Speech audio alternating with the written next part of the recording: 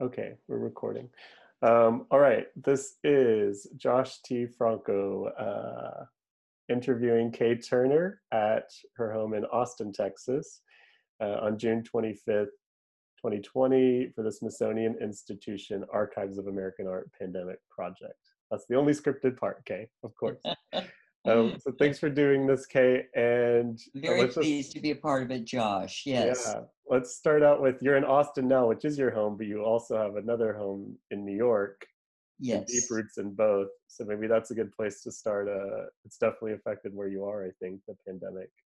Yes. So I left New York on April 3rd. I have a home there in Brooklyn, in Williamsburg. Um, I had been teaching my class at NYU in the spring semester, and when we went over to virtual classes, uh, I I stayed another month almost, but I was beginning to feel like I wanted to be with my partner Mary in Austin, and I have to admit that it was just so sad for me. The way the city came to feel at the end of March and early April was just, it was the feeling of desperation, and the way that the energies, the amazing energies of the city had just been hollowed out by the pandemic, um, and the politics around the pandemic were really difficult. So I thought I should come down to Austin for a little while. I was quarantined for 14 days here with my cat Bella. In a room apart from Mary, Yes, yeah. in a little studio space that we have out back. Um, and um, and then I actually thought I would be coming back a little bit sooner, but I've been kind of waiting for the infection rate to settle a little bit. And in the meanwhile, here in Texas, as we do this interview on June 25th, the infection rate here has skyrocketed over the past few Yeah. days. So, I mean, without having really good leadership on this across the board, across the country, we're all suffering a lot of uncertainty. We're suffering a tremendous number of deaths, as everyone knows. We're up to 122,000 today.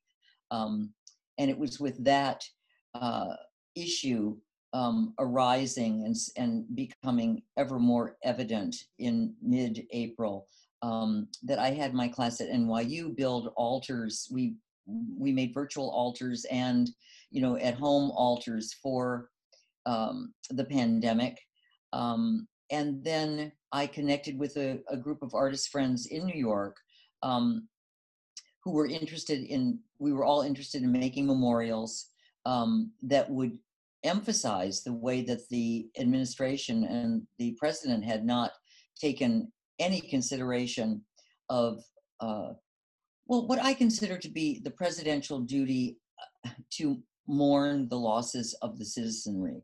I mean, it's a very basic act of, of conscience that, any president of our country should, see as a solemn duty. And, they'll, I was just, that was the place. We were all, our anger was mounting, I think, in lots of different ways. Different people expressed it in different ways. For me, that was becoming just a source that I could not live with. So my students, I built altars. Um, you're familiar with this, but one of my long-term interests, what I've written about over many years, over getting closer to 40 years now, is about altars, the power of vernacular altars and memorials. Um, I did my dissertation work on that, on Mexican American women's home altars in South Texas, then a book. And I've been, it's just been a very big source of my work as an artist and as a scholar. So it was a natural fit for me to want to use what I knew and what I had done previously to bring it, into this current crisis. So working with a number of artists from New York, old friends, Jenny Romaine, who has the wonderful Great Small Works project, um, uh, people in JFREJ, which is Jews for Racial and Economic Justice, an old, organizing group in New York, a new group called the Caring Majority, which works on nursing home issues. We all came together and made memorials, one in each borough, on May 19th and 20th. And these were memorials that led to a vigil that was done on May 21st and 22nd by a loosely organized group that we all became a part of across the country called Naming the Lost. And that was a group that organized the reading of 10,000 names of the dead in a 24-hour period. So our memorials were a lead up to that, that vigil. And then that group has since somewhat dispersed because George Floyd was murdered, and new concerns arose for a number of people in Naming the Lost. Our group has continued, and we will be doing a series of action memorial days in the coming months around nursing home issues, also inviting individuals to make memorials for their own dead or for friends who have died, or around causes that are of concern to them. So these are going to be on the second Tuesday of the month going forward, at least until September, maybe up until the time of the election. We'll see how the energy, how the energy sort of stays or evaporates, hard to know. I mean, it's just been really wonderful.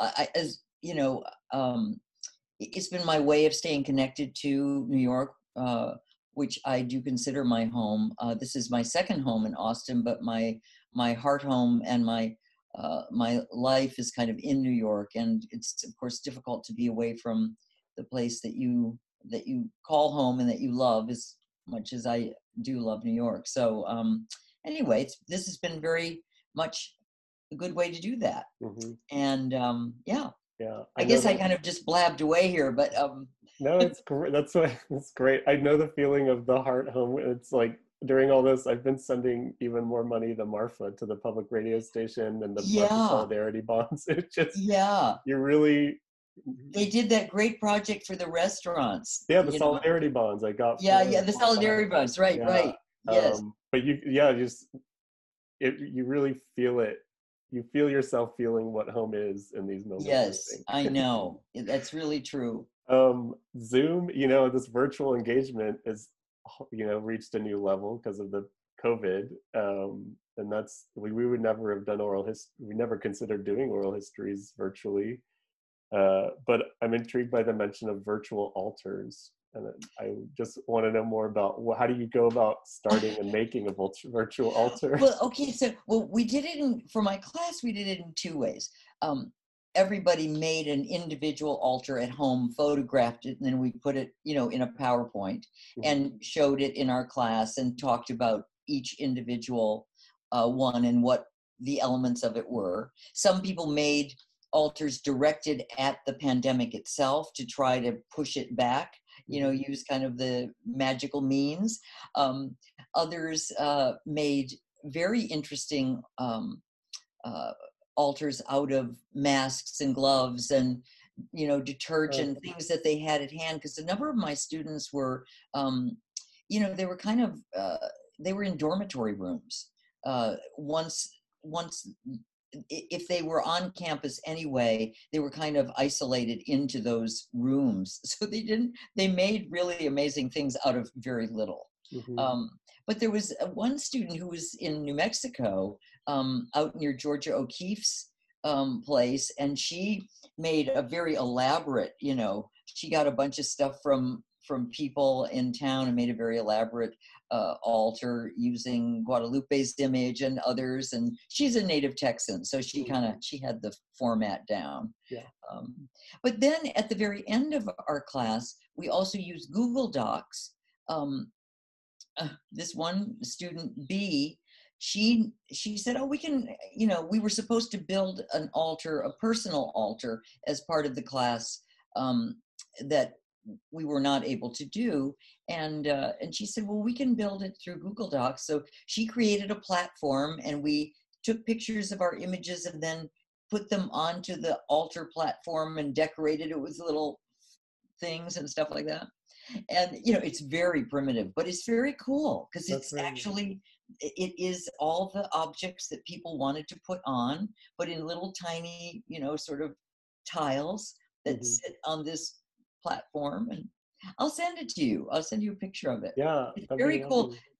Yeah, because I'm thinking that, I might try to do, when I get back to New York, I've written to be the student, and I said, I'm thinking of doing more with that project, to see if we could enhance it a little bit and put it out there for people to do, because it's, I don't think people really think of making virtual altars in Google Docs, but, anything is possible, Yeah, yeah, these days. So the yeah. pandemic has made us very creative, that's for sure, you know. Yes, absolutely. Yeah, Yeah, it definitely. is very creative. Yeah.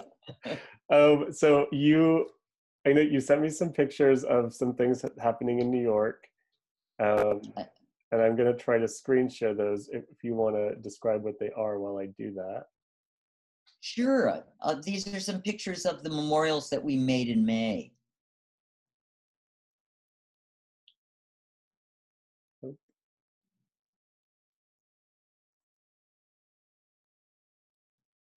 So how are you? Who you do you have team members in um, New York, like on the ground there? Yes.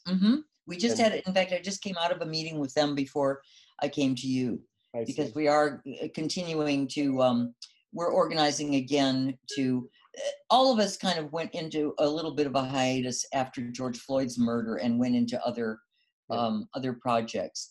But some of us are now coming back, and this group is reconstituting because we really want to do something around the nursing home catastrophe. Yeah.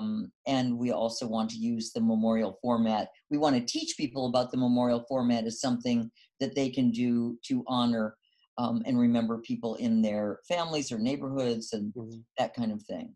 I don't think I can bring, it doesn't look like I can bring them up. So we'll just describe them. They're Oh, okay. outdoors, often people putting things up against a chain link fence and attaching them. I Yes, we see made templates. butterflies and hmm We names. Yeah. decided that for those memorials, we wanted to create templates that people could use. We used masks as one symbol. We used butterflies as another. Hearts and hands, Mhm. um, gloved hands. Some of the templates were of gloved hands holding hearts, and in each of those templates was a place where a name could be written. Mm. So what happened was that we got from the Naming the Lost Vigil group that was collecting names. We got names from them for our different zip codes in the Bronx and Brooklyn, Manhattan, Staten Island, and Queens, and then began a process of making nameplates for those people. And we used the idea, there was a lot of talk at that point about who was essential and who was not. That was Mm. kind of one way that we focused the work, because we felt that Trump didn't consider any of the dead to be essential. So we used the word, our tagline for every person whose name was put into a memorial was essential. Mm. Um, and to mark the essential loss of essential people. Yeah. And so it was really it was kind of a names not numbers project, a mourning not denial project. Mhm. At the time leading up to Memorial Day, when we weren't even sure, I mean, as we weren't even sure that Trump was going to, mention the 100,000, almost 100,000 dead at that point. During Memorial Day. But Pelosi and Schumer did go to him, and he, in a very sort of offhand way, put flags at half mast for Mhm. a few days before Memorial Day, but never announced it, never made, never Yeah. emphasized it.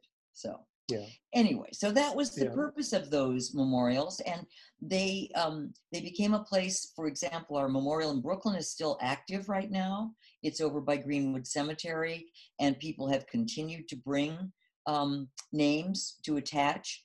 Hmm. They've taken their own. They've gone home with their kids and made little butterflies on pieces of paper and stuff like that, and Hmm. they've brought them back.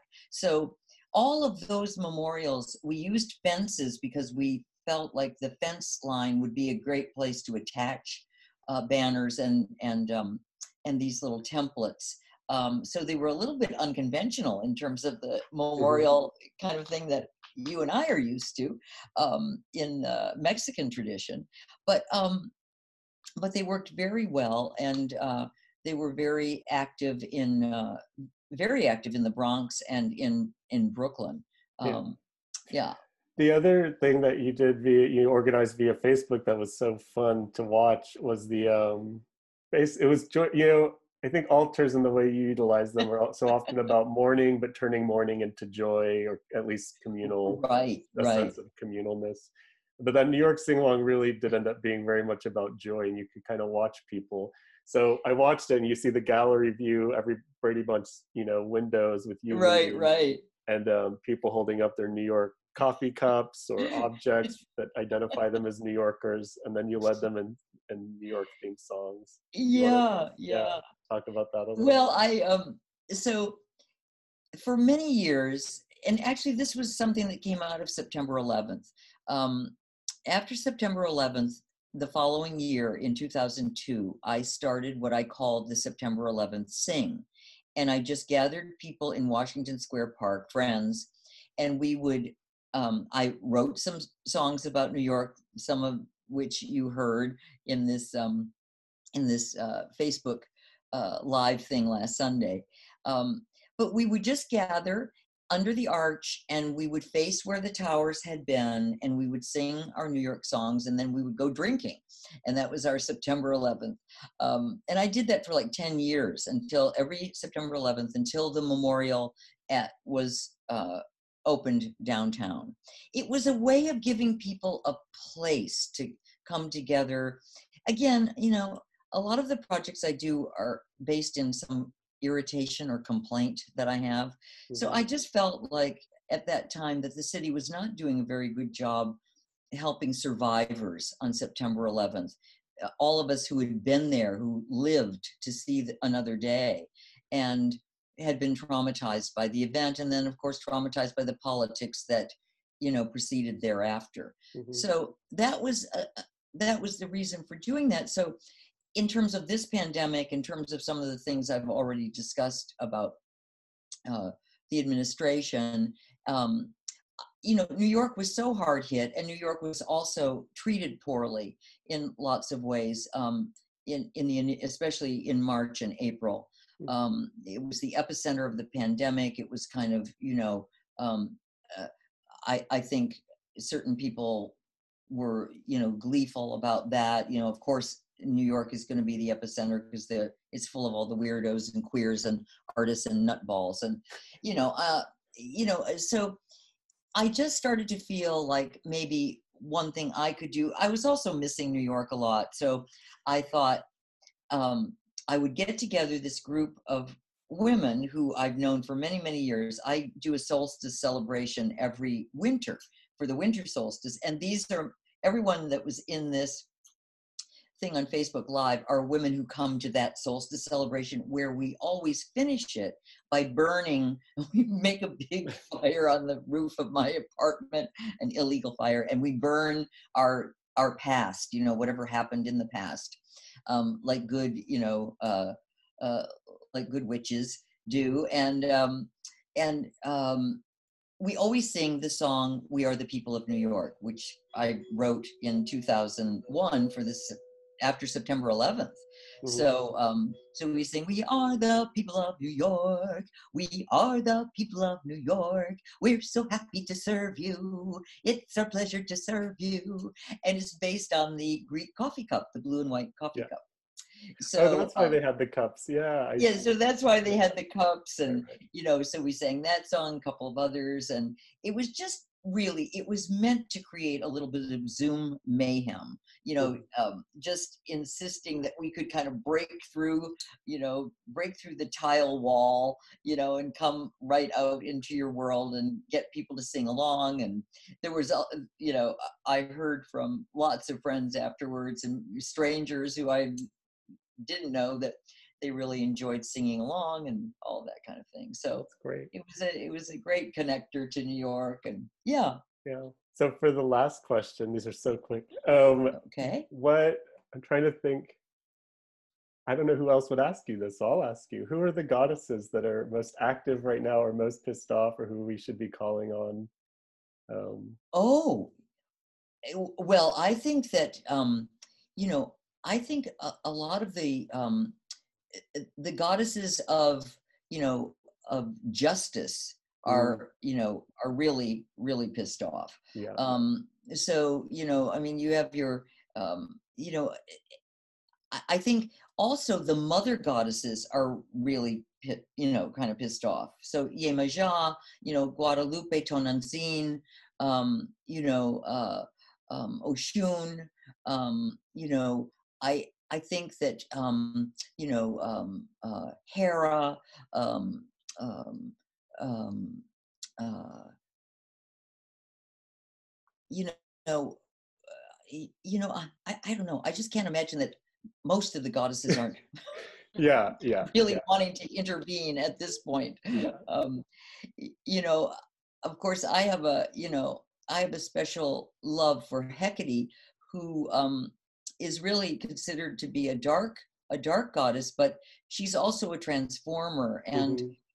one of the things that you do for her, a devotee to Hecate brings garbage and refuse and trash. Um, to a crossroads and places it there because it will be transformed into something new at a Yeah, crossroads.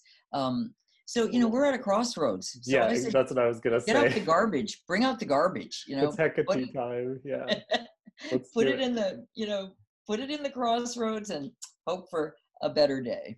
I love it. I'm gonna stop us right there. Thank you, Kay. You're welcome, Josh.